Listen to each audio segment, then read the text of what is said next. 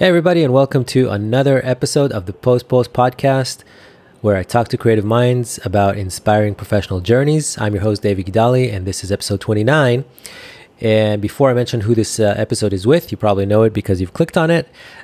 So I'll just say this episode is about a problem that is dear to my heart. I think a lot of us creatives encounter this issue quite often.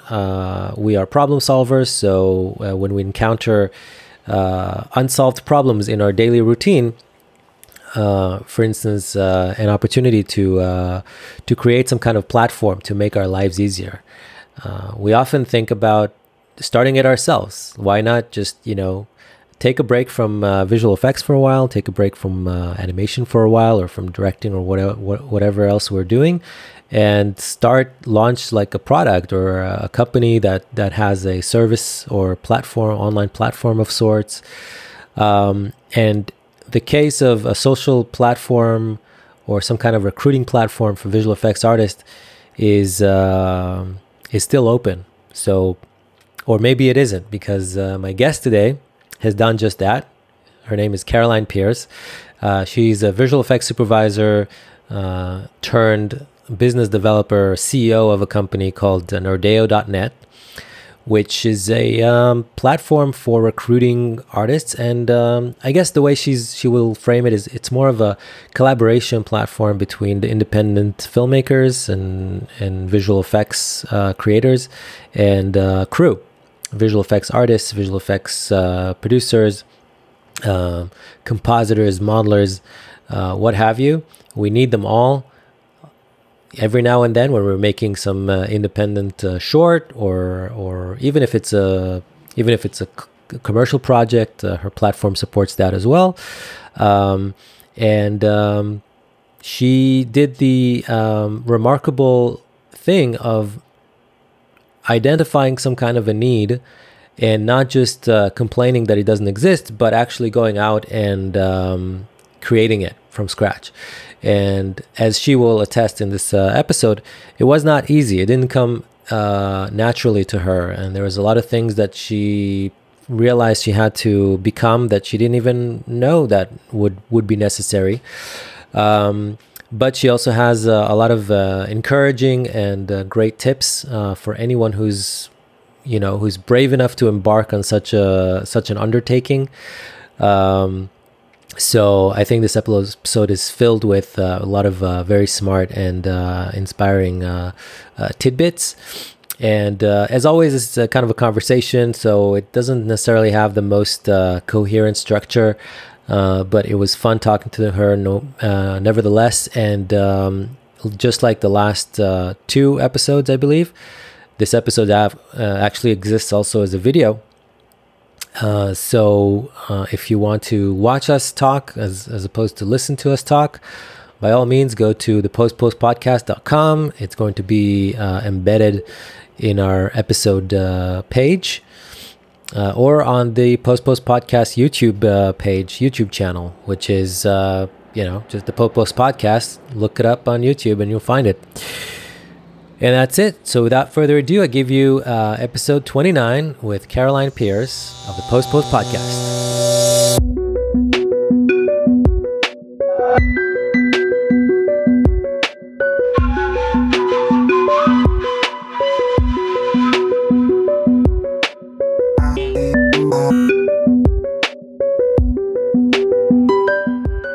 I guess real quickly, you started out, I don't know how you started out. I know that before Nerdeo.net, you were a working visual effects artist, right? And supervisor. Yeah, sure.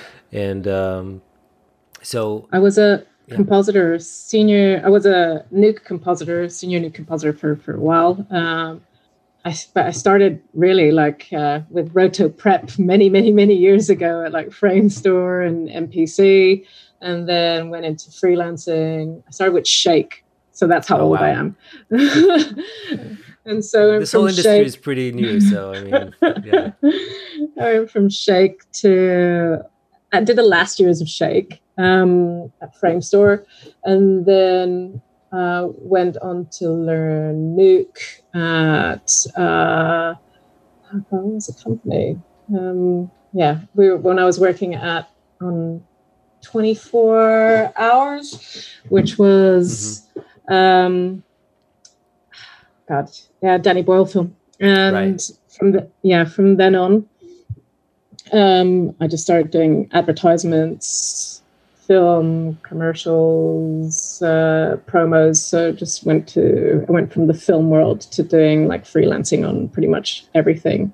And when you say freelancing, you would still work in a studio environment, or would you be, so you would work on site and you'd come in and, I was always on site. And then it was only later in my career, maybe like 3 years ago, that I started doing more on-set work.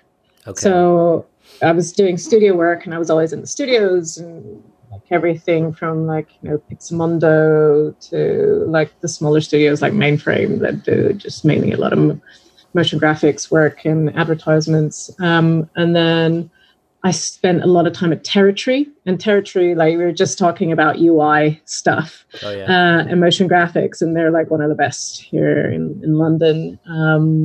And they've expanded their visual effects team, and I started doing some supervision for them, like a lot of lead comp supervision.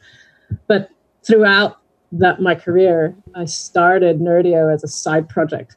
Right. So alongside this career progression, I had Nerdio, and it started maybe 6-7 years ago. I see. And that's actually when I was at Framestore still. I noticed that all these amazing senior artists had side projects. Everybody had a passion project. Mm-hmm. And when I was a junior artist, I was like, these are really cool. I'd love to join them and maybe get to do what I don't get to do in my job and do more. As a prep artist, so I wanted to do more compositing. I wanted to do visual effects supervision. I wanted to do all of that.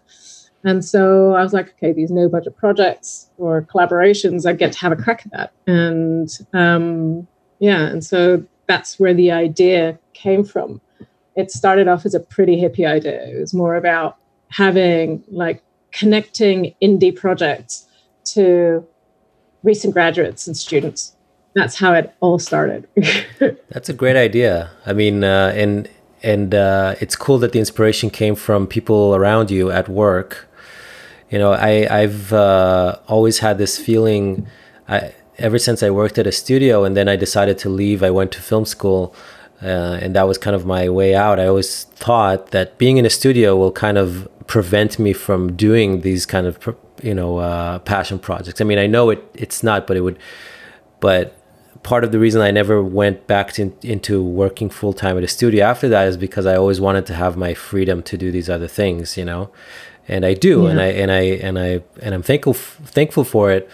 But I know that I'm wrong in thinking that, oh my God, working at a studio is going to rob me from, my ability to work on my own project. I think in a way, maybe even it could even empower me, because I think having a structure that kind of forces you to, you go into work at a certain hour, and then at the certain hour you're done and you go home, kind of makes the rest of the time that you have even more structured, whereas if you work completely remotely and on your own schedule, time can fly away much more easier. It drives me crazy working from home.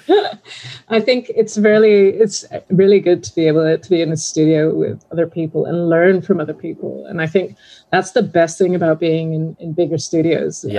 Just to be able to chat to people, some people who know more than you, some people who just look at their pipeline, look at how things are getting done, the quality of, you only become a really good artist when you're surrounded by great quality work as well. And that's so important, especially that you see. Yeah, there's also a feedback loop that, you're working on something. I remember when I was doing personal projects while working at a studio, the notion that, I'm sitting at night and I'm writing this, script or drawing this storyboard or something, and I'm going to, tomorrow morning I'll show, Dave this thing that I did, and I'll get his feedback. And, like just the idea of like being able to have someone to share it with right away and get their feedback right away, and just impress them by how much you've gotten achieved, overnight the next morning. Whereas when you're working at home, you don't really get to have that as much. I mean, unless you're opening a blog about your job and you have,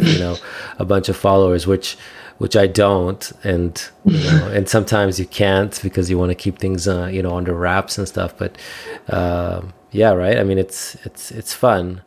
So, when you're saying working from home is, is challenging. Did you switch to working from home when you started Nerdeo, like officially? Like you said, you started it about 6 years ago, or working on it while. Yes, I mean I always worked on Nerdeo from home. Nerdeo was literally built over Skype in the beginning, so we started with that, and now it's like Zoom and Slack.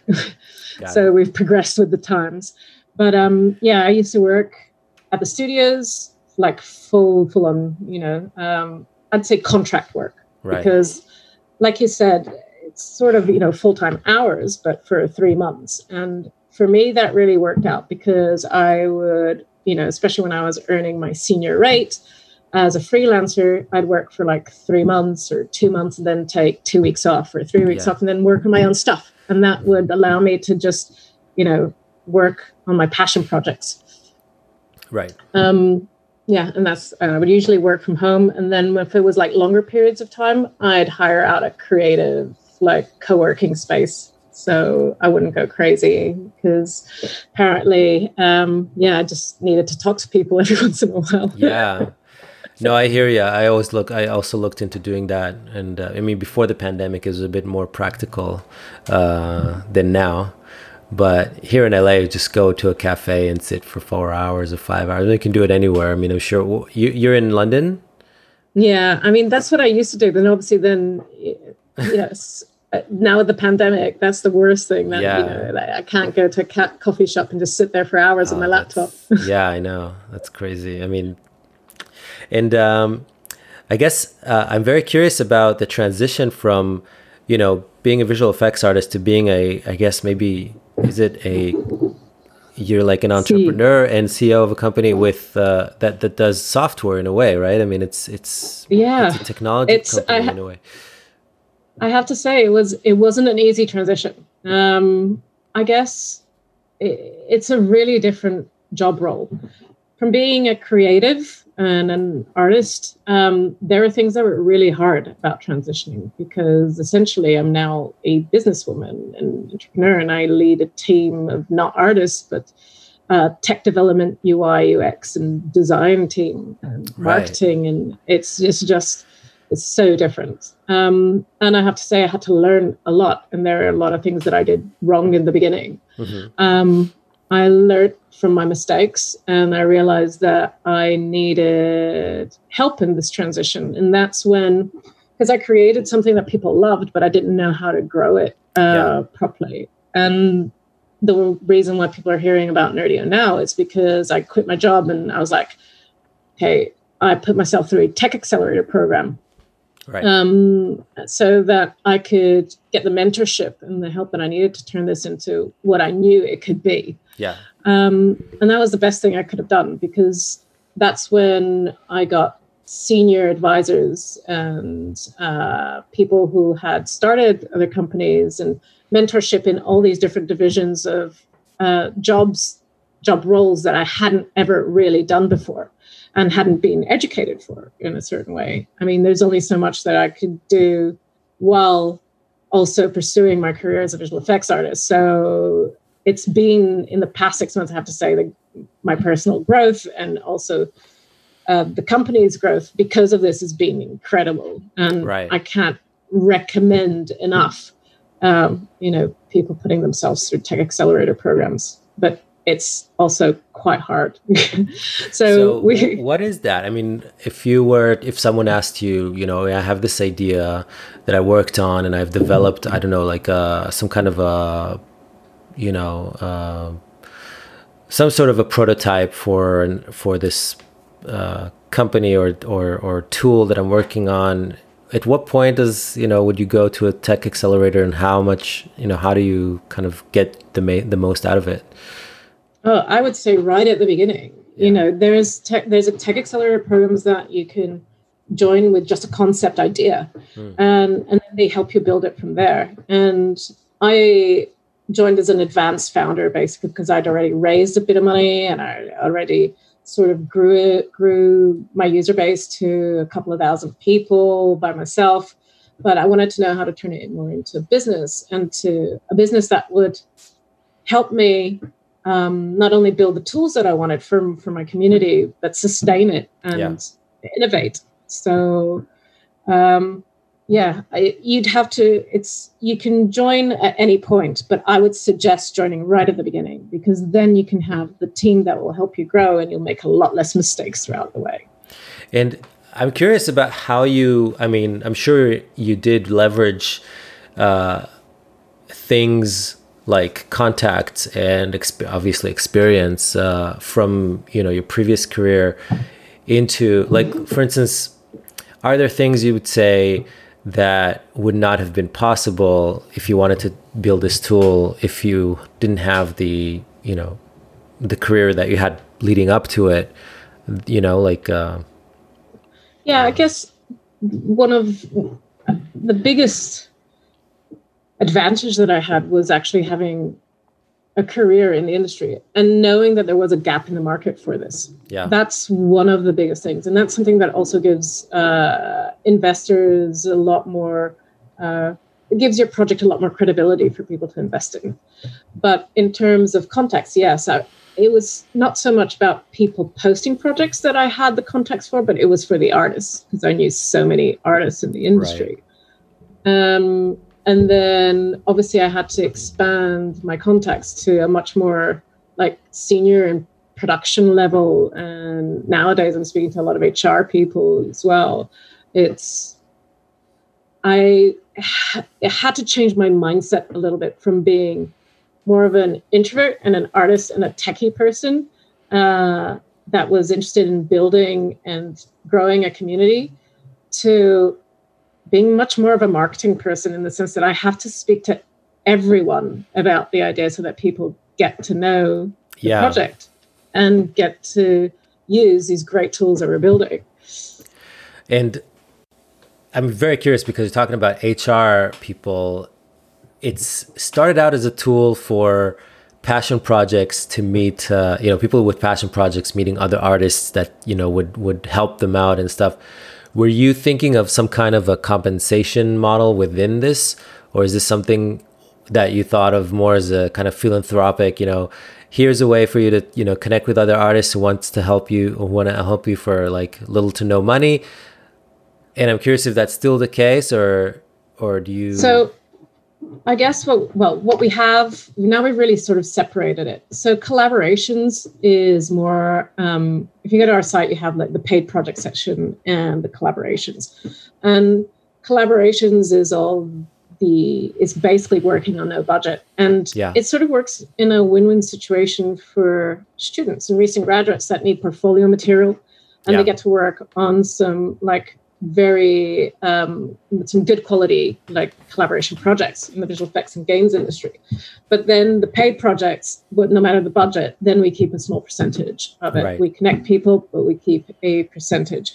And now we're actually going to probably switch to a tiered subscription. So to access, because we've now partnered with a production company and a collective in Soho that has high-end clients. And so our paid project section is now called Nerdio Plus, and we have big companies and studios that are posting with us on a contract basis. And so obviously this has become sort of like a more exclusive club, and you pay to access those projects. Got it. A bit like Manday.com and Creative Commission. So. Right. And I'm wondering if your platform has anything to do with managing the projects as well, or is it just about recruiting and the management will kind of go and be handled by the clients? Well, we have different tiers basically. So collaborations, obviously that's our free side of, even though it's what I really like, is the free side of our website. And there is no middleman there. So people post project, they find their own artists, they join. You can see it's really open. You can see who's working on the project. You can see like their show reels and stuff and what they're building. We want to build like a whip section as well, so work in progress. So we're working on a couple of different things for that. That's cool. Slack integrations as well. And then for paid projects in that section, then we have, so for the smaller indie budgets, we don't really like manage those. But for the Nerdio Plus projects, which are basically from our company clients, then we do everything from sourcing the artist to managing and contracts. I guess I was asking, I'm very curious because I also had this sort of notion, because I'm, depending on the size of the project, sometimes I expand and I hire other people, right? And I have a small network of people that I worked with, for more than 10 years that I trust, I trust completely. And then I often hire new people and I kind of put them to the test. Sometimes they work out, sometimes they don't. And I always prefer them to work out, obviously, and always am a bit stressed out when things don't work out because times we're always working under pressure, time's money, and you're wasting, trying to keep things as efficient as possible. So what I would consider like the greatest tool that I could hope for is really a place that I guess rates artists, based on their abilities, absolutely, and and reliability and experience,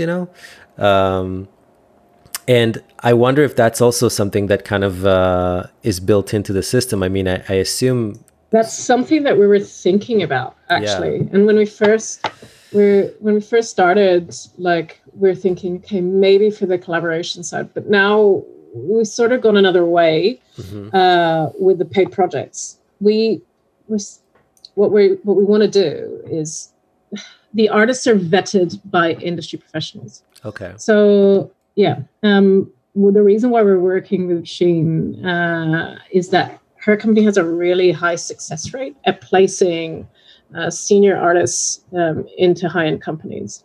They seem to be coming back to her all the time, and it's because she's so good at vetting artists. So what we're doing is we're starting with London first, and we're opening an office where we're vetting all the artists for high-end projects. Got it. Yeah. Especially with bigger companies. Bigger companies, when they post, they get hundreds of applications, and they don't always see all of them. Right. So, if we're pre-vetting them and putting like the best 3 or 4 forward, then that's saving them a lot of time, which is money as well. So that's what we're doing with the Nerdio Plus. We had thought of like a rating system, a bit like you have it like Upwork. Exactly. But the thing is, people in the creative industry, they're very crafty. Right. And I've had this website for like 6 years, and I know that people will do a lot of things to circumvent any sort of payment.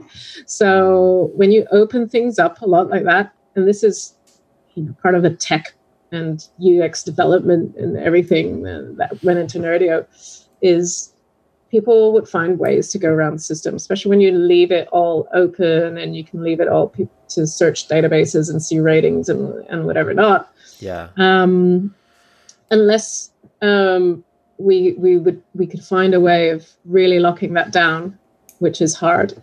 Are you talking specifically about the idea of like peer rating and the ability to kind of like influence that or figure out what makes it work, or are you talking about something else?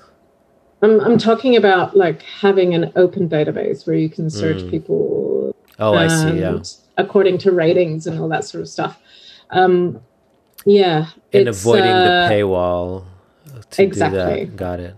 And unfortunately, because we've been around for a while, we've tried a couple of different things, and we see that creatives don't really like paying for much, so they go around the system quite a lot of times. So now we've had to find ways of locking things down so that we can keep the business alive. Yeah. And build the tools that people want. Got it. Yeah. That's interesting. So, I mean, those are probably problems you didn't even think of when you first Oh, worked no, no way. on the project.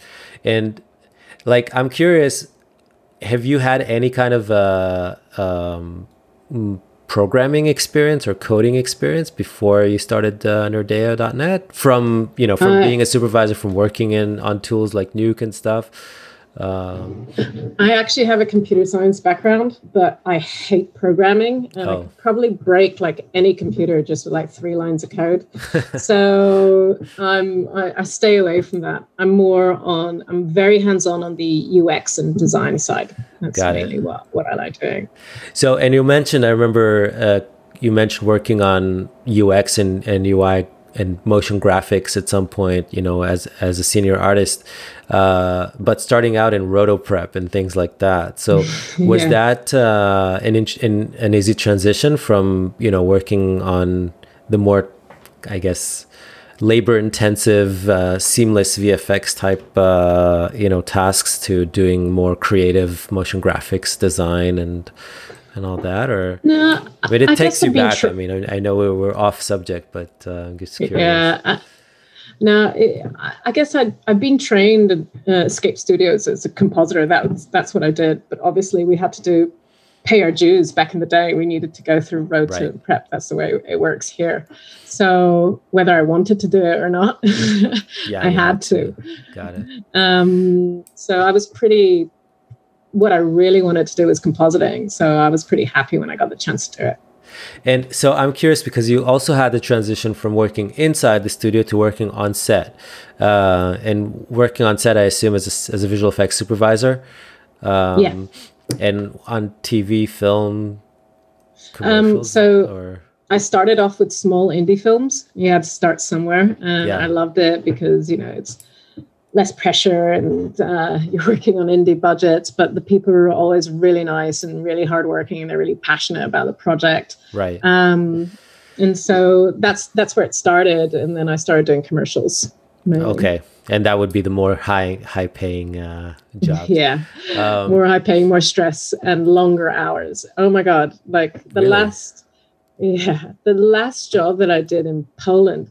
So I was working on a pharmaceutical commercial, and we'd wake up at like 6 a.m. and finish at 11 p.m. And I'm like, are these people like unionized or something? Wow. Oh my God. But it was like because it was mainly an American crew that they flew over, they only had them for like a couple of days, and they're like, okay, we're going to shoot absolutely everything that we can in these 3 days. And it was just like, yeah, they did not care about like any sort of normal hours. Yeah, rules. You were there and for that stuff. job. That's it. I'm from Israel, so I know like there's no. I mean, union. You're gonna laugh in the face for it. But and was that part of the reason? I mean, I always wanted to. Part of the reason I went to film school was because I wanted to get out of get off the computer and be more physical, be more present, in nature. I don't know. I had this dream that being a filmmaker means, running around, running in the fields with a big camera in your hands. Even though once I finally got into, professional productions, I realized it's more hanging out at crafts services and eating snacks, eating really bad catering. Yeah, and gaining weight because it's funny because as a film student, I lost weight because I was like, literally, carrying equipment all over the place, carrying grip equipment and camera and light and stuff like that. But as soon as I got into professional productions, I started, gaining weight again because I was hanging out in craft service. No matter how much, no matter that I was on my feet, all day long, but the stuff you eat there is just horrible. But now I'm back on the box a lot. Try to kind of do more on-set work, but eventually spending a lot of time in front of the computer as well, especially now. It's a good balance. I mean, there are days when you're on set, especially if you're shooting outside and it's winter and you're like, oh my God, I wish I was in the office. Right. Yeah. It is. I think the key balance is like a key word for everything. It's so important. I feel like a lot of the people that I speak to, are always on some kind of transition between one type of job to another, and they're trying to, because this sort of having more than one thing means you can really, it balances you out, like you get to be more dynamic in that way. Whereas when you're doing one thing and you're focusing all on it, which is sometimes it's necessary, especially when you're trying to launch a company or, have this sort of passion project that you really want to get off the ground, you really have to focus on that. But, in that case, you have other things that balance you.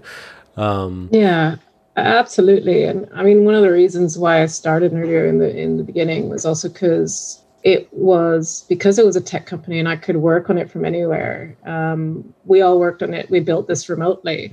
And I knew that because I'm an only child and I've got, like, my parents are getting older, and I was like, maybe I might have to go back to Portugal, and because that's where I'm originally from. And I was like, I need something that I can work on, anywhere in the world. Right. And it's because back in the day when I first started, I saw that, especially before the pandemic, my job was very studio related, and nearly all the studios are here in London. So I did look for something else that would allow me to be in other places, basically.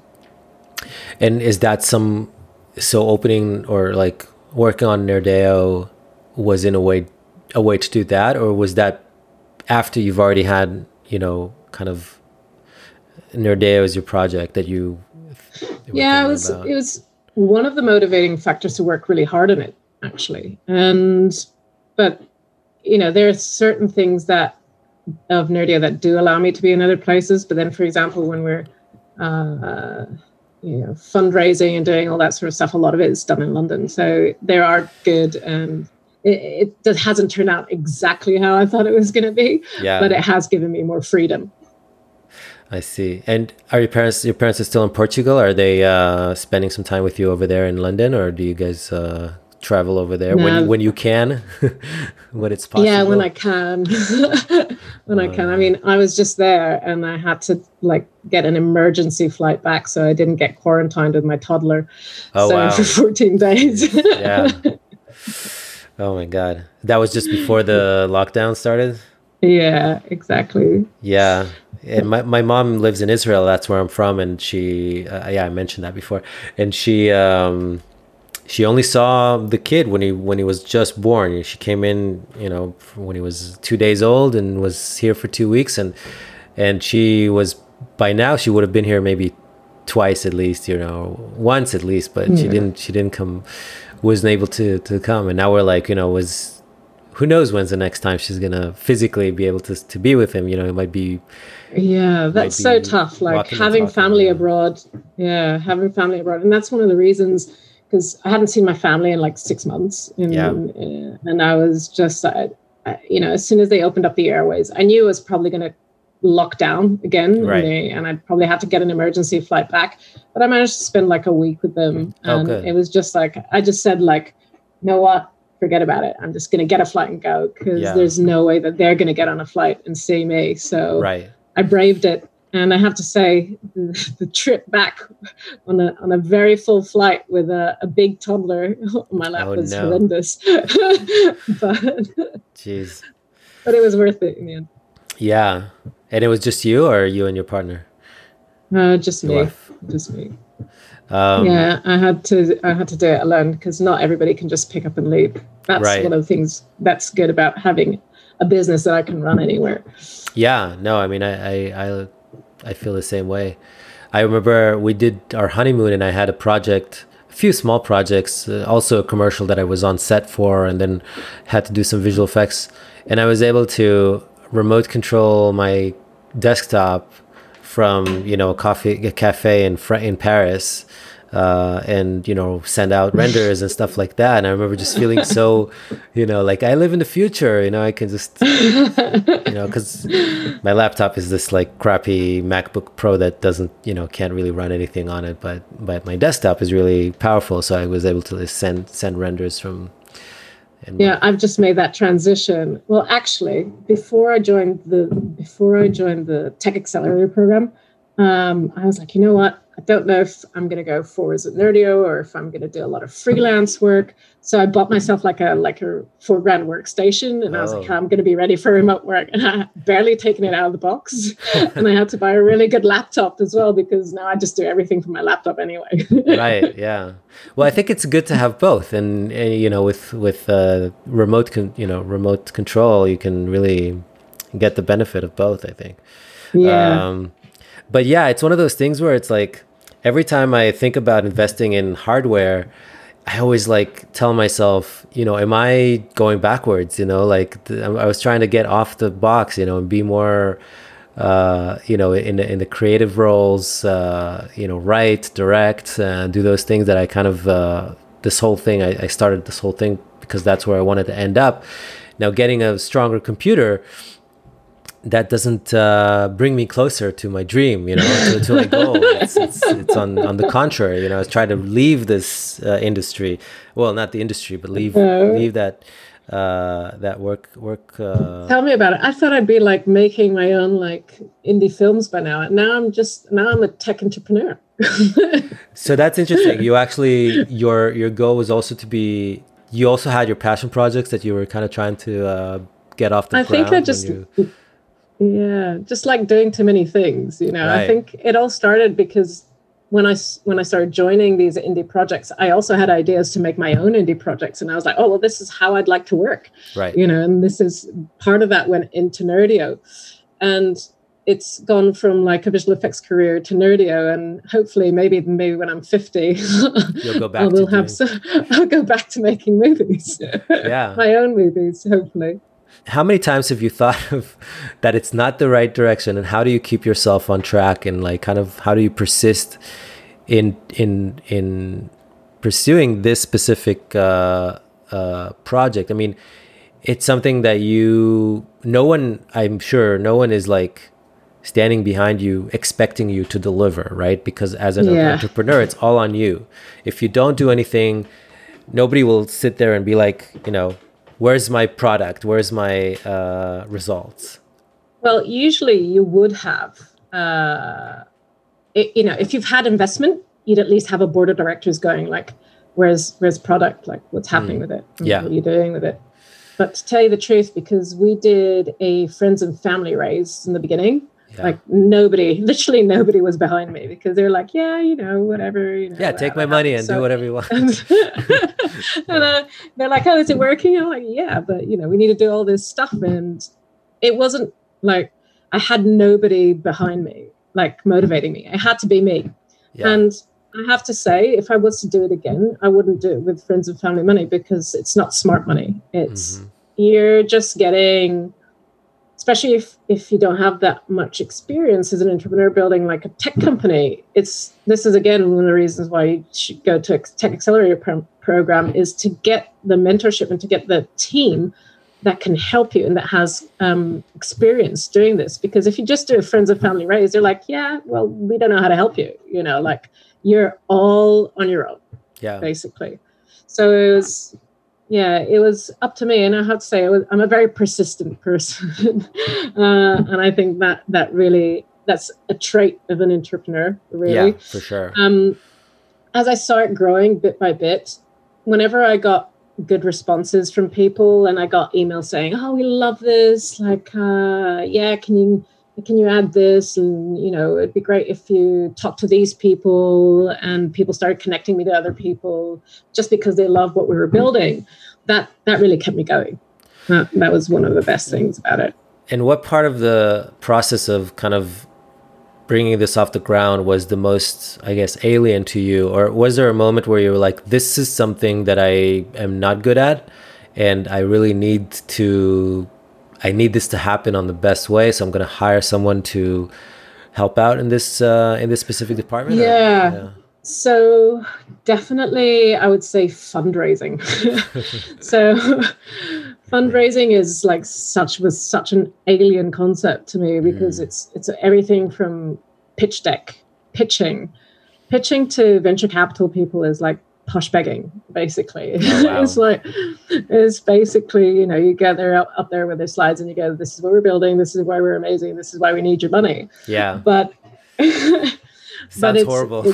it can be really cutthroat, and you need to have thick skin for this. So it was something that I really had to evolve into. And how did you do that? Like, how to deal with it. What was sort of like a big kind of aha moment, or it was a crash course, really. So it was really during that tech accelerator program, because I could barely. I'm not a very good public speaker, and so like they made me practice, and they ripped my pitch to shreds every time until I got better and better and better. And then I'm like, okay, you're ready now. And wow, until I knew it by heart. That sounds good. I mean, it sounds like a great experience, to have to go through that.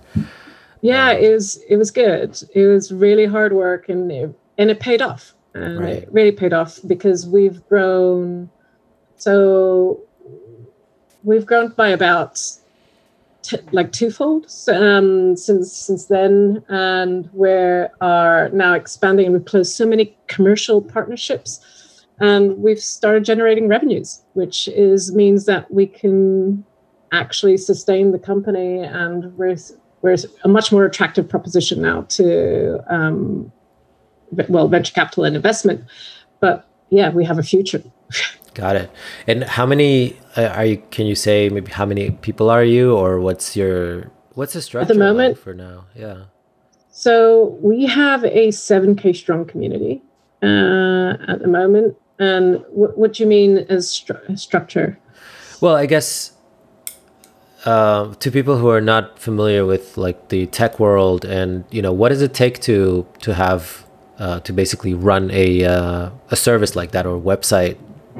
Okay, so to run a website like we have today, I mean, we're pretty seed, and we've got like a 7K strong community. We've got monthly active users of about 4K, depending on how much advertisement we do. It goes up to 6K. Yeah, we've had over 120 projects globally, film and games projects globally, pass by our platform, that are active on our platform today. And we have users from over 55 different countries.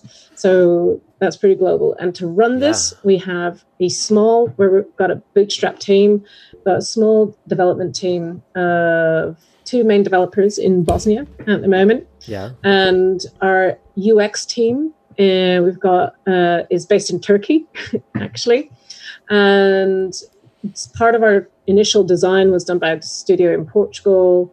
But now, like, the design is here in the UK, and that's 2 people as well. Mm-hmm. And our commercial partnership with Oblong Productions for our paid project sections, which is Nerdio Plus, is all based here in the UK and in Soho, obviously, where the heart of post-production is. Let me see if I'm missing anybody out. And obviously we have our mentor that joined us from Founders Institute Accelerator Program, Brian Profit. He's also based here in the UK. So he's a mentor of your company, but also I'm sure others. So out of the 2 companies, so the Tech Accelerator Program started with 54 companies. 14 graduated, and we finished top 5. Wow. And so he only joined 2 companies, and it was mine and my friend Amit's, which is a gaming company called GameState GG. Cool. Wow. So you were vetted. You went through a harsh, I'm sure a harsh program. Yeah, it was pretty hardcore. It's really inspiring, and I think I'm just trying to fathom the switch from working at a studio, from having from maybe working first under some other leads, and at the end directly with creatives and stuff. It's such a different world than what you're doing now. So different. And I guess one of the things that I noticed the most was obviously I've always been in I wouldn't say male-dominated environment, but there's a lot of men like working in the industry. In compositing, there's like quite a few women in production as well, and it was, depending on the studios, it could be quite equal. Yeah. But when I went into the Tech Accelerator Program, Jesus, that was very male-dominated. and they weren't. I had somebody turn to me and say, oh, I'm not used to being around strong women. And I was just like, and coming from the creative industry where everyone is so open to everything. That's a crazy thing. It was a really, it was a bit of a shock to the system. Yeah. Yeah. And I mean, it's not like I was shouting about anything. I was just there trying to build a company. Yeah, no, I mean, it's horrible. I mean, I can't imagine. There's so much. It's just annoying that things are not different now. Yeah, I mean, it just made me appreciate how inclusive and how sometimes slightly utopic my career in the creative industry has been. Right. How everyone is so much more open, and you take that for granted. And it's only after going into these, tech world and dealing with people in finance that you go wow, how things are so different in other industries. Yeah, but I think it's what makes it even more. I mean, I don't know about you, but that kind of reaction around me would probably, well, I can't imagine exactly, that specific situation, but in cases where there's sort of an oppressive surroundings, which, I felt in other ways and, completely unrelated, it drives you to try to I would consider some of it kind of, I'm going to prove them wrong. I'm going to make a change. It's an opportunity to also achieve something that's bigger than just, that specific project that you're working on, that sort of attitude just drives me to work harder, you know, and to make sure that I succeed, to at least show that I'm there for a reason, I'm doing this and I want to succeed. Right. And so what's your dream like for kind of moving on? Where would you want to see you and Nerdeo in like 5 years or 10 years or even a year? Well, I'd love to close a big seed round so that we could build things faster, obviously. At the moment, in the next 5 years, what I would like to see is Nerdeo turn into everything that we've envisioned in our timeline, which is to not only have a paid project sections, collaborations, and the talent, but to have the contest area with artists we want to build a contest area with industry partners where people can join. One of our ideas basically is we have these amazing artist collectives that we wanted to make the contest so much more different than you have in other sites. So if somebody's making a music promo, we'll have one shot, for example, that is done by a different artist and then you sort of put everything together. And so we're already working on that. And we've already got like a few bands that want to work with us in that way. And so we want to have that sort of contest area up and running. And then we're going to have an e-learning section, and we want to build all our integrations. So we want free tools for collaborations that are going to get, and obviously we'll have premium tools as well for the paid project section. That's going to already be launched in October, part of it. But for some of the integrations like Slack and Google Drive, we'd like some 3D previewing for some of the collaboration projects, but also a work in progress section. And we're even thinking of rewards. So that's something that, a rewards section. But we want to stay quiet about that one because there might be a little bit of intellectual property there. Oh, I see.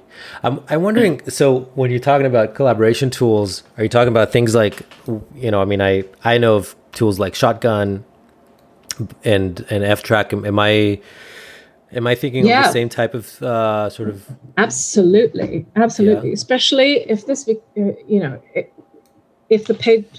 our Nerdeo Plus section really picks up, our next step is to talk to, Autodesk and the people behind F-Track and see if we can build integrations. Because imagine how good it would be to just make your own, get your team, get them vetted by industry professionals. And then once you accept them into the project, you can immediately have them, join into Shotgun or F-Track. Yeah. Onto your that would be amazing.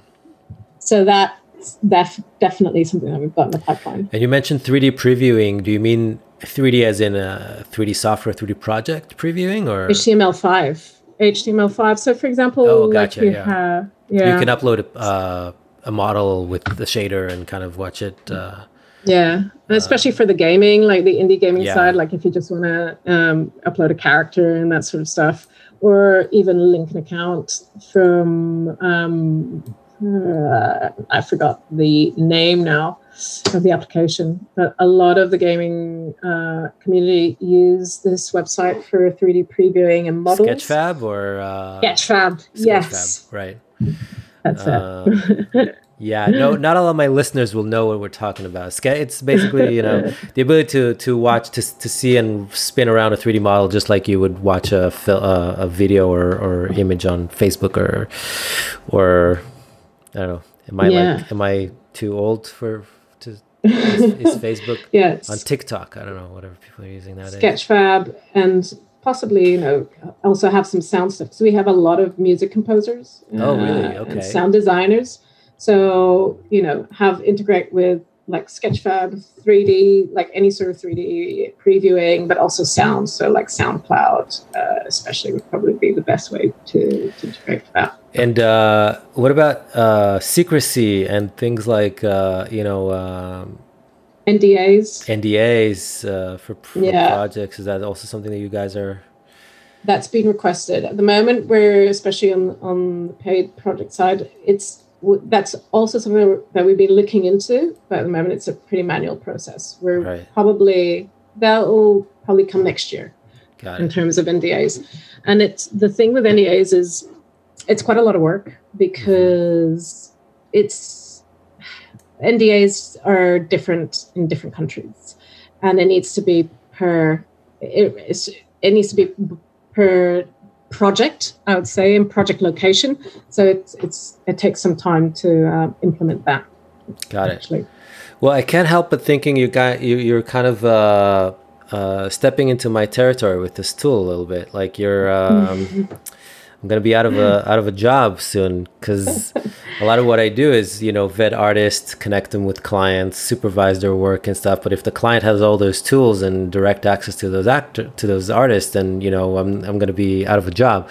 So, well, why don't you come and work for us on a revenue share?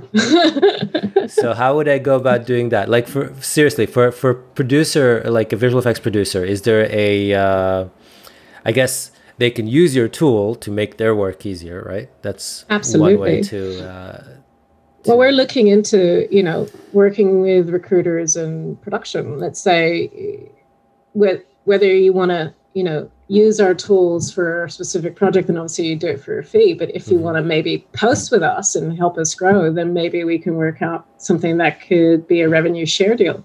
And then that could be a win-win situation for both. What does it mean to post with you? Like to? So, for example, if you're going to post projects with us, basically, and you want to help us, work on the tools and beta test and make it better, then maybe we can work something out. Got it. Okay. Well, it's very worth looking at. I'm very into like trying out new tools and seeing what works. What I guess, yeah. I mean, I still feel like there's this. I guess I like to ask about specific moments and take you to a specific moment in time. For instance, that moment where you were still, I guess the day you sat down and started and wrote down the word Nerdeo on your word processor. Like I'm kind of curious to listen to that story, to like at what point did you decide to commit to this project, and did you have other projects you were thinking about at the time that you kind of put aside, or was it more of this thing you were carrying around for a long time, even if it was? And I'm just kind of curious about what led you to finally decide to put your money where your mouth is. Well, I think it was a very loose it all started when I worked on a project outside, which was, sorry, my memory is failing me completely, but it's so we did a fan film for Lord of the Rings, led by Chris Bouchard. Let me find it here quickly.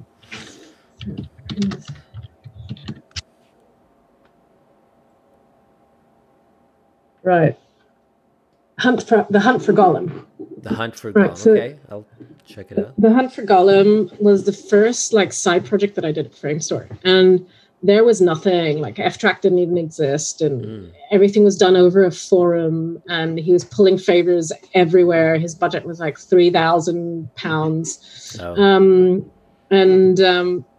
Yeah, half of Framestore worked on it, and he managed. He's such a convincing guy. But I was like, the way that they worked on it, they worked on it, like was just like forums. Everything was so disorganized, and I was just like, there needs to be a better way. And then as I started working on that and seeing that there were a lot more other projects, as I started meeting him, I was like, then they're like, oh, this guy's doing this horror film and blah blah blah and blah blah.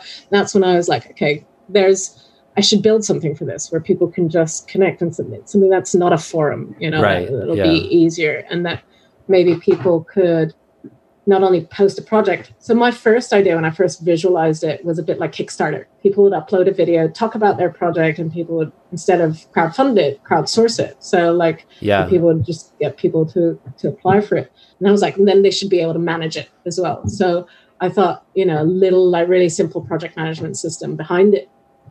And that's when I had the idea. And when I first had the idea, I called it Nerds United because it was like a little club. And I just sort of like talked about it to my family, and they're like, "Oh, do you think it's gonna cost a build?" I'm like, "I don't know, maybe a couple of grand." And now we're like 130K in. Wow, yeah.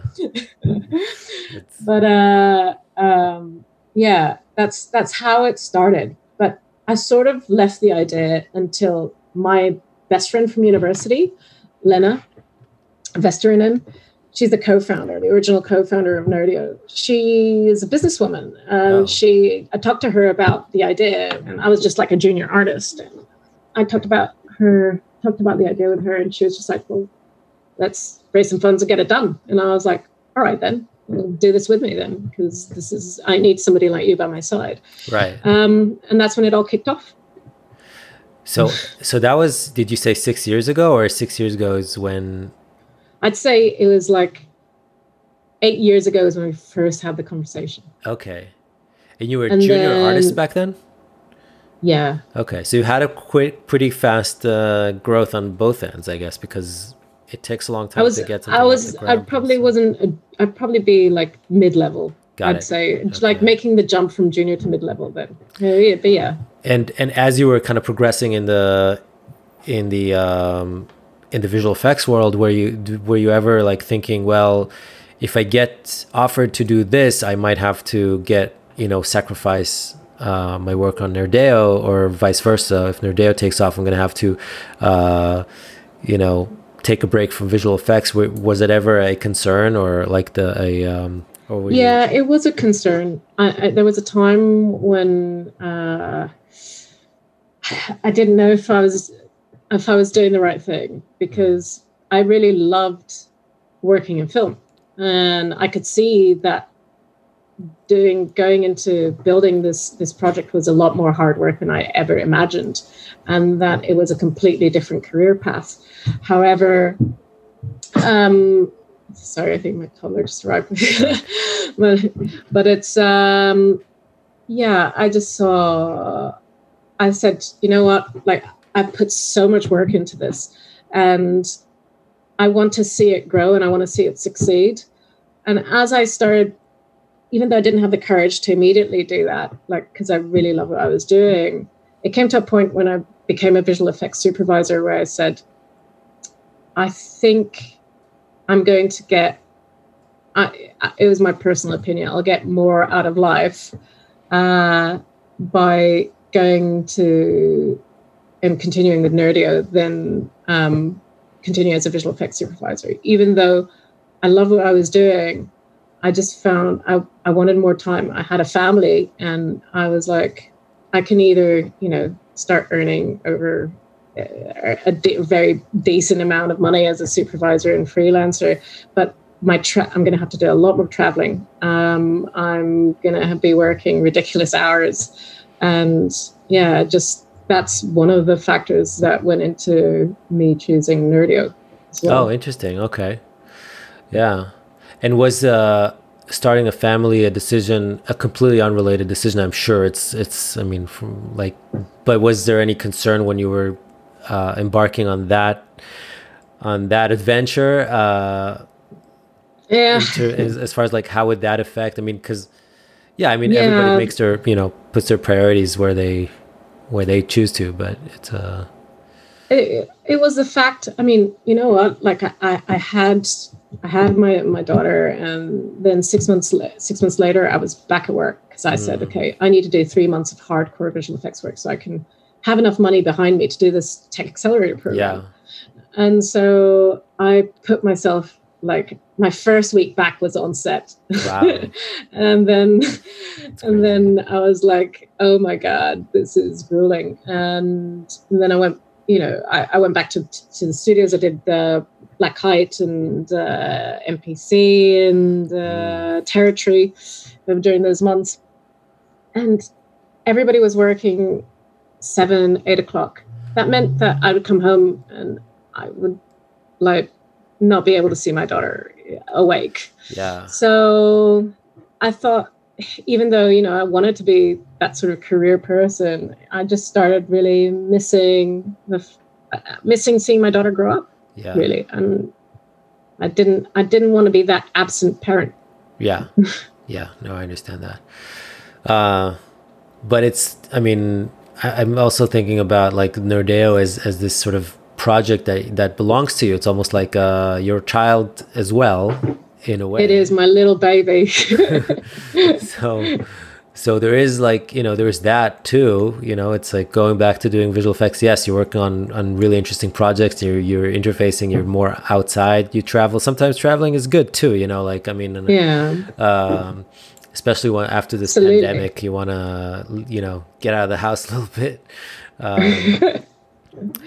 But absolutely. I mean, from the beginning, and it's my company. Of course, everybody wants to end up working for on their own projects. Right. It is my own project, and it's a great feeling to see it evolve and succeed. And when we started, when we get great feedback and when we see that people like using these tools and they see the innovation that we're making, and what we're trying to do for the community, then that's all worth it, really. And I'm curious about the very first projects that were on Nerdeo, and I know kind of jumping back and forth from talking about technical stuff and what the platform enables to your personal journey and in and out. I don't know, maybe someone who's listening will make sense of all of this and kind of be able to piece the things together better than me. Because I'm not going to edit this. I'm already saying it. Oh, no. It's just, please edit this. It takes too long. No, I think people love to... I mean, I love listening to raw conversations, but I don't want to take too much of your time. I'll just, I guess, want to... So one of the projects that came up immediately, what was really surprising about when we first launched the platform is that the projects just popped up from nowhere. There was barely any marketing. We didn't have any marketing money. And so it was just like me on Facebook and Instagram, just, posting on a couple of groups and stuff. And we started getting projects from Berlin, Melbourne, Australia, one of our biggest projects, which was Trollbridge. Trollbridge was super popular. They had loads of people on there. And just people working from all over the world on this Australian project, which was based on the Discworld series by Terry Pratchett. Yeah. And they managed to finish the film. So they had completely depleted their small budget, and they had great ambitions, and the quality of the project was amazing. So they turned to us, and within a couple of months they managed to finish the project, and now they've had like 22 awards. Oh wow. So yeah, that was really cool. That was one of the first projects that came through us and Arthur Merlin, one of the projects that I was actually supervising. That's how I tested out the idea for Nerdio, and we had like 34 artists working all over the world on that one as well. And that's on like I was Amazon curious. and Netflix. Really? Well, that's something I was. Can you tell me a little bit about that? How did it come to be, and what do you mean? How was supervising people using your own platform? I mean, I know you probably one of the first platform ones. wasn't ready then. Like we started as a Facebook group. Okay. And so so it started through there, like just getting the artists, and it was all done like over Google Drive. And I'm like, okay, so that's when we started talking to those artists as well and saying, okay, how are we going to do this and how are we going to build it? And yeah, that's how it started. But then like Trollbridge was already on the platform, and Mission Backup Earth, which is an award-winning web series, that's on the platform as well, and they've received a bunch of awards like WebFest, LA WebFest, Melbourne WebFest, for the Dick Festival, lots of projects and awards right from the beginning, really. Wow. And you do you know how these creators found out about you and what made them choose? It was a bit word of mouth. I did a little bit of LinkedIn hacking in the beginning when you could. Yeah. And so I sort of, spammed all my contacts when I first built the platform. Right. And said, look, this is what we're building. And from then, and built a mailing list from my LinkedIn contacts. And then that sort of spread. And we try to post every project that we have on Facebook and Instagram.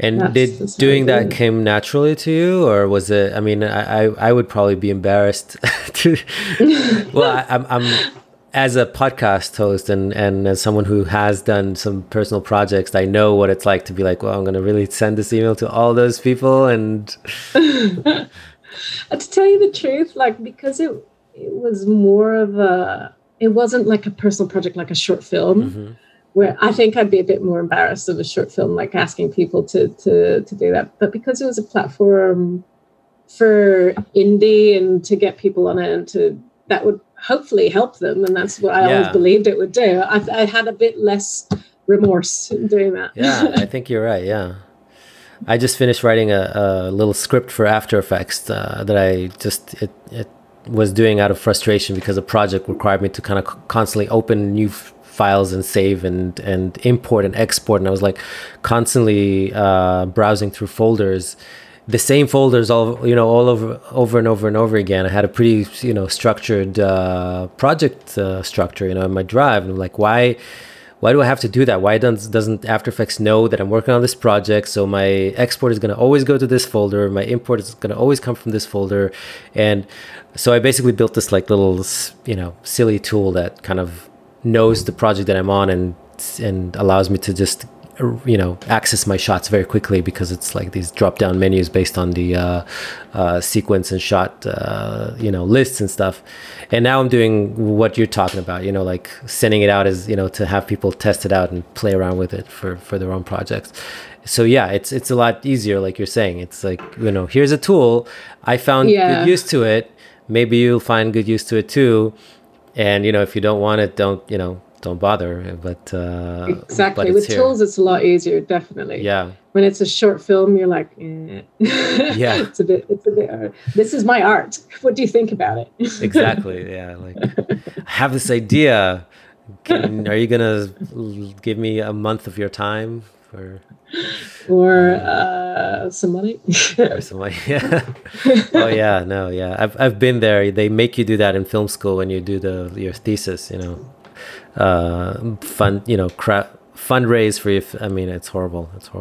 Yeah. I don't like that. I mean, but yeah, I mean, it sounds like you really kind of dove into this alien field, and for what it's worth, it seems like it's working. Like you're getting your sea legs, but still, like getting getting progress made. I mean, it's seeing projects make, come from coming out of your platform successfully winning awards must be very fulfilling. I mean, I can't imagine. It's like that's my favorite thing, and to see like projects that were struggling suddenly get made and get distributed. That's I love that, and to speak to the students or recent graduates that worked on it and say, look, that really helped me. That material that I have now on my show got me a job in this place. Yeah, wow. That's brilliant. Yeah, I mean, listening to you talk about those projects, describing your platform really makes me want to do like this, to kind of start my next passion project. Because my last one, I mean, I spent 25 grand of my own money on it, and like that was before I had a wife and a kid, and so it's like, I don't know when's the next time I'm gonna be able to like say, well, I'm gonna put this money aside for this like passion project. So the idea of being able to do something like that, I'm also kind of curious. And you mentioned gaming as a platform, like something that this platform is capable of doing. Do you I mean, I'm sure you're keeping up with the trends, technology, you know about Unreal Engine and the new version that comes out and all that, all those cool new tools. Is part of what you're doing in your platform kind of like to sort of try to keep up to date and build tools for? Absolutely. We even applied for the Epic Mega Grant. Oh, really? Yeah. And we've been speaking to Epic, actually. They really, their educational side, they really like what we're doing. So Escape Studios is our industry partner, and they love, like, they're working on some of our collaboration projects because their students needed some more material to work on. And especially after Disney got tighter NDAs, a lot of these educational institutions have trouble getting portfolio material. So a platform like ours is perfect. We're even, thinking of building some tools together, linking some of these indie projects straight to educational institutions. Wow. So because and that's something that we're working. I'm speaking to Escape Studios now about it, and it's just Epic was like, Escape Studios looked at it and then they're like, speak to Epic. Epic was like, I love your collaboration side, and now let's you should talk to our corporate side to see what we're doing with Nerdio Plus. So they're passing on our contact to them at the moment, but unfortunately there's no way of getting a quick Epic Mega Grant. Oh, man. I mean, you think with they're on top of this whole real time thing, can't they get a mega grant in real time? It's just but what they're doing with the whole, they're so changing the way that visual effects is working. All these virtual studios. And, now it's. I think they're building 58 around the world at the moment. Virtual studios. Yeah. Talking about those light. What did ILM call that? Lightcraft stage. It's Stagecraft. Yeah, that's it. I found one word. Stagecraft. Yeah. No, it's fascinating. I played around with virtual studios back in 2017 using the Vive, when it came out, or maybe a year after the first dev kit came out, just to kind of play around with camera tracking and real-time compositing with stuff like that. So Stagecraft is really that taken to the next level with with some incredible LCD backgrounds or LED backgrounds or whatever that is. I mean, it's amazing. That with NCAM and just being able to have the exact lighting on set, it's just genius. Yeah. I mean, it's also kind of, I think, technologically riskier than doing green screen because, in terms of the tech, the green screen tech is so primal. I don't know, primitive. It's just put a green screen in the back. What can go wrong? You're gonna have a fly. Maybe doing. But with this thing, it's there's so much that can break. I mean, there is so much that could break, but it's also a completely different way of working. It's post-production is now turned into pre-production, isn't it? Because you need to build everything beforehand. Yeah, and I love that. I mean, I think more filmmakers should get back into that mindset of you make up your decisions before you start shooting. That's how films used to be made. That's how it should be, you know. Otherwise, you know, and I'm sure filmmakers are still like, wait a second, wow, what do you mean I can't change it in post, even though I did it, you know, like, and then you end up going back and rotoing the heck out of your shot. Please, that sounds like an absolute nightmare. I'm so glad I'm not supervising anymore. I know, right?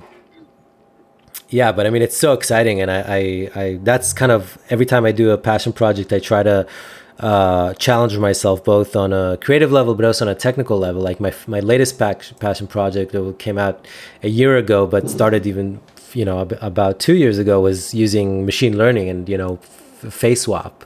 That's the name of the short film.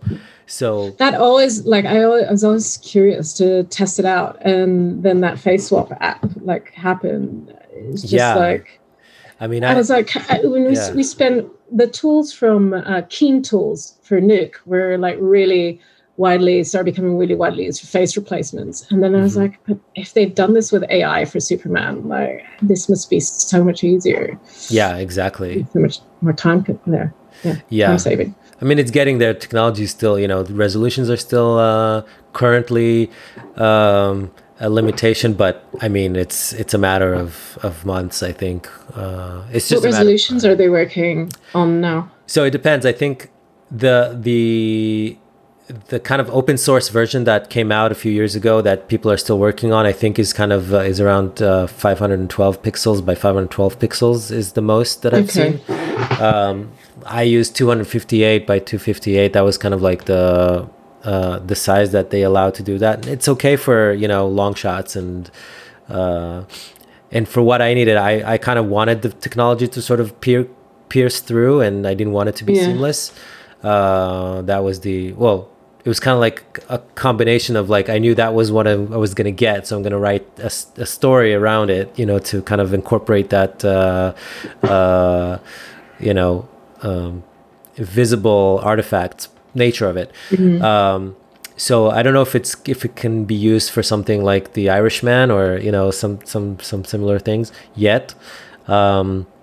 But I believe I've seen some tests coming from the Disney development, you know, lab of really successful high quality versions of that, you know, kind of basing on similar technology, but going through a bunch of like upraising filters and all kinds of, you know, machine learning sorcery that they managed to cook there. I mean, from playing around with it for this short that I did, what I found out was that it's really just, it's so much different than your traditional CG tools. It's kind of like, it's sort of a black box where you feed it information and what comes out is sort of like a synthesized sort of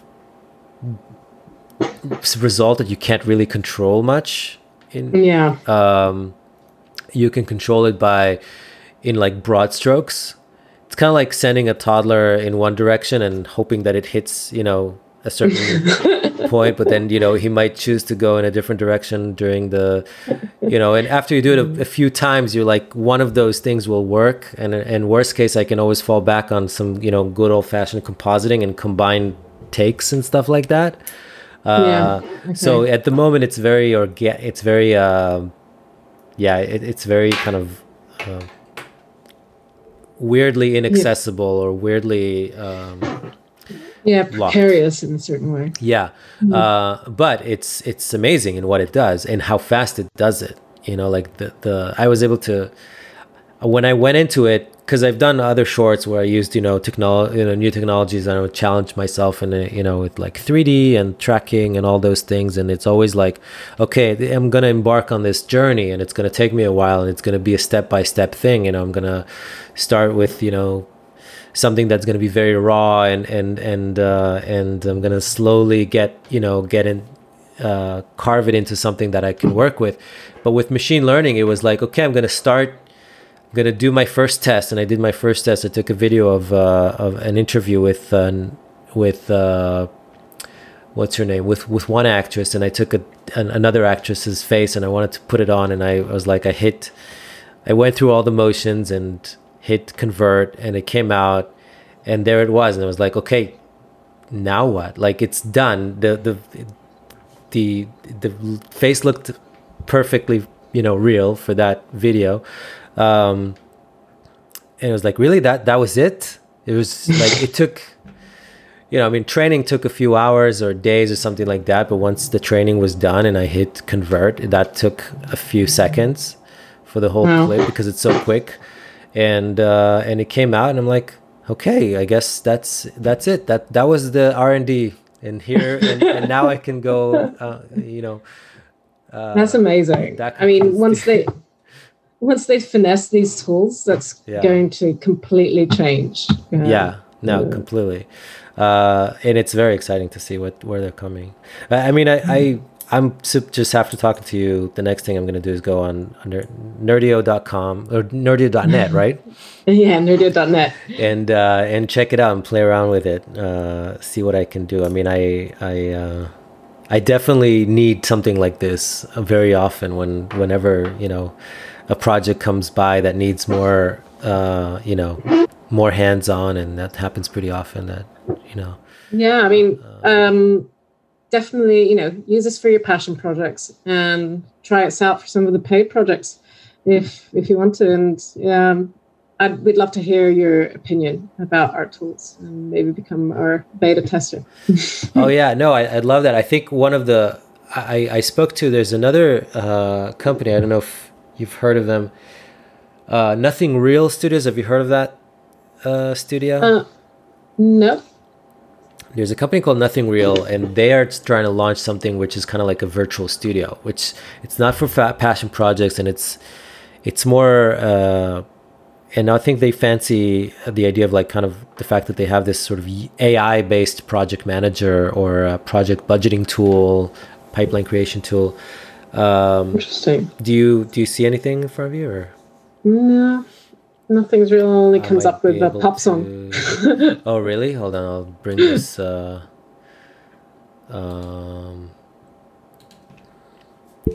will. But anyway, this is another.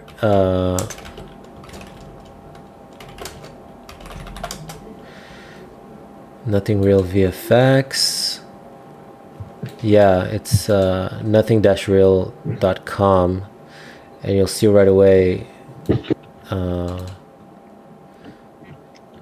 It's called Seneferu Artificial Intelligence Production Solution. It's very long. Nothing-real. Yeah, nothing, comma real. No, not comma. Nothing-real.com. Yeah. Okay. That's not. No? Maybe it's not dash. Hold on, I'm sending you in the chat. Perfect. There we go.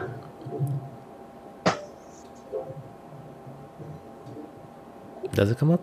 Oh wow, this looks complex. Yeah. It's it looks complex. In your spare time. But basically, from what I understood, this is a project like an AI-based project management solution and stuff. But I think they also are kind of working on.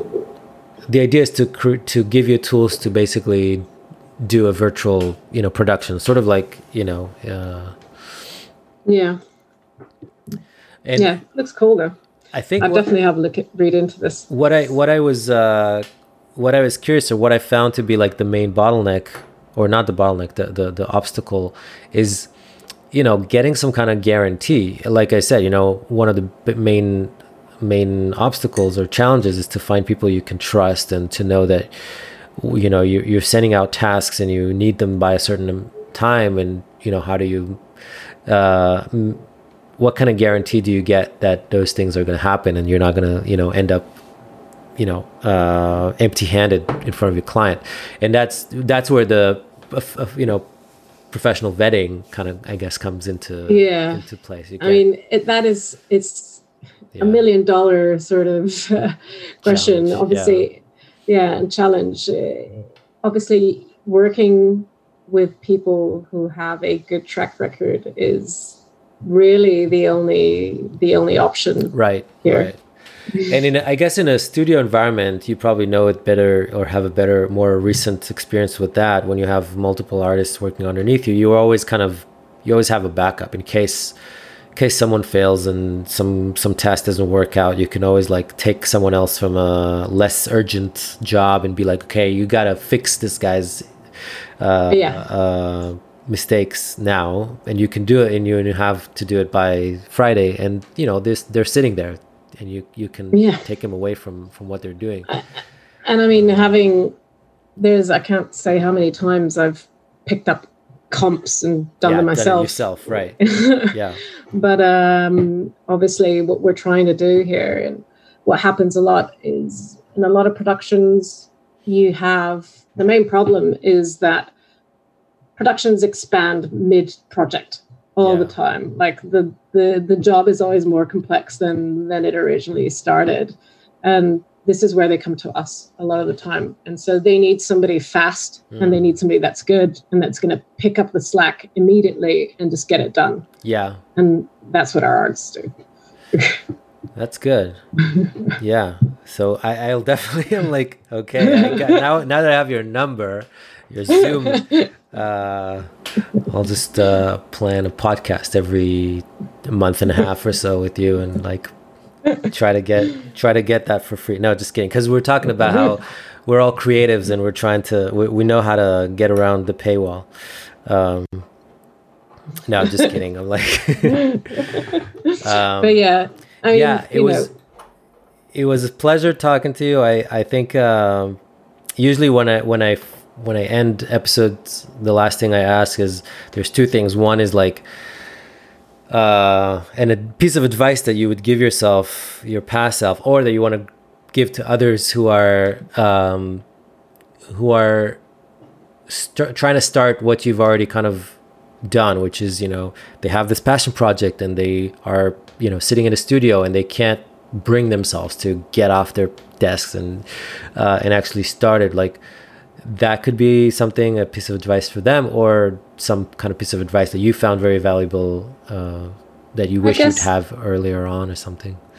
My piece of advice is, if you think you have a good idea, market research it first before you quit your day job and do it. And that's one of the things that I learned, is always, test on other people before you make your decisions. A lot of creatives just go like, oh, I have this brilliant idea, and they just go ahead with it. And then nobody actually wants to see it, or they're the only ones that like it. So make sure that your idea is validated before you go into the world and you've made your decision. So that's my piece of advice. Yeah, that's great. I mean, I'm sure a lot of people would benefit from that. And then I guess last one is like, where can people find you? I guess, I mean, nerdio.net would make a lot of sense. Absolutely. I actually have a profile on nerdio.net. I do jobs on there every once in a while. Well, I did back in the beginning. Well, it's a great way to learn, get to know your own tool. Or they can message me directly on Caroline at nerdio.net. Caroline at nerdio.net. That's your email. Yeah. Okay. Yeah. Great. Well, thank you so much. I'll let you go back to your lovely family, and I'll go back to mine, because my little one is probably going to wake up in a few minutes. Yeah, David, it's been a pleasure. Thank you so much for your time. Thank you. Yeah, I hope. But let's say, hopefully next time when we speak, there'll be a lot more news. Yeah, and hopefully we won't be trapped in our houses, and we'll be able to maybe do it from a cafe. That would be amazing. Yeah. All right, so then. And that was it, episode 29 of the Post podcast with Caroline Pires. Hope you guys enjoyed it. Thank you so much for listening or viewing. And as always, if you like it, don't forget to share and spread the word. And that's it. Keep inspired. Until next time. Bye.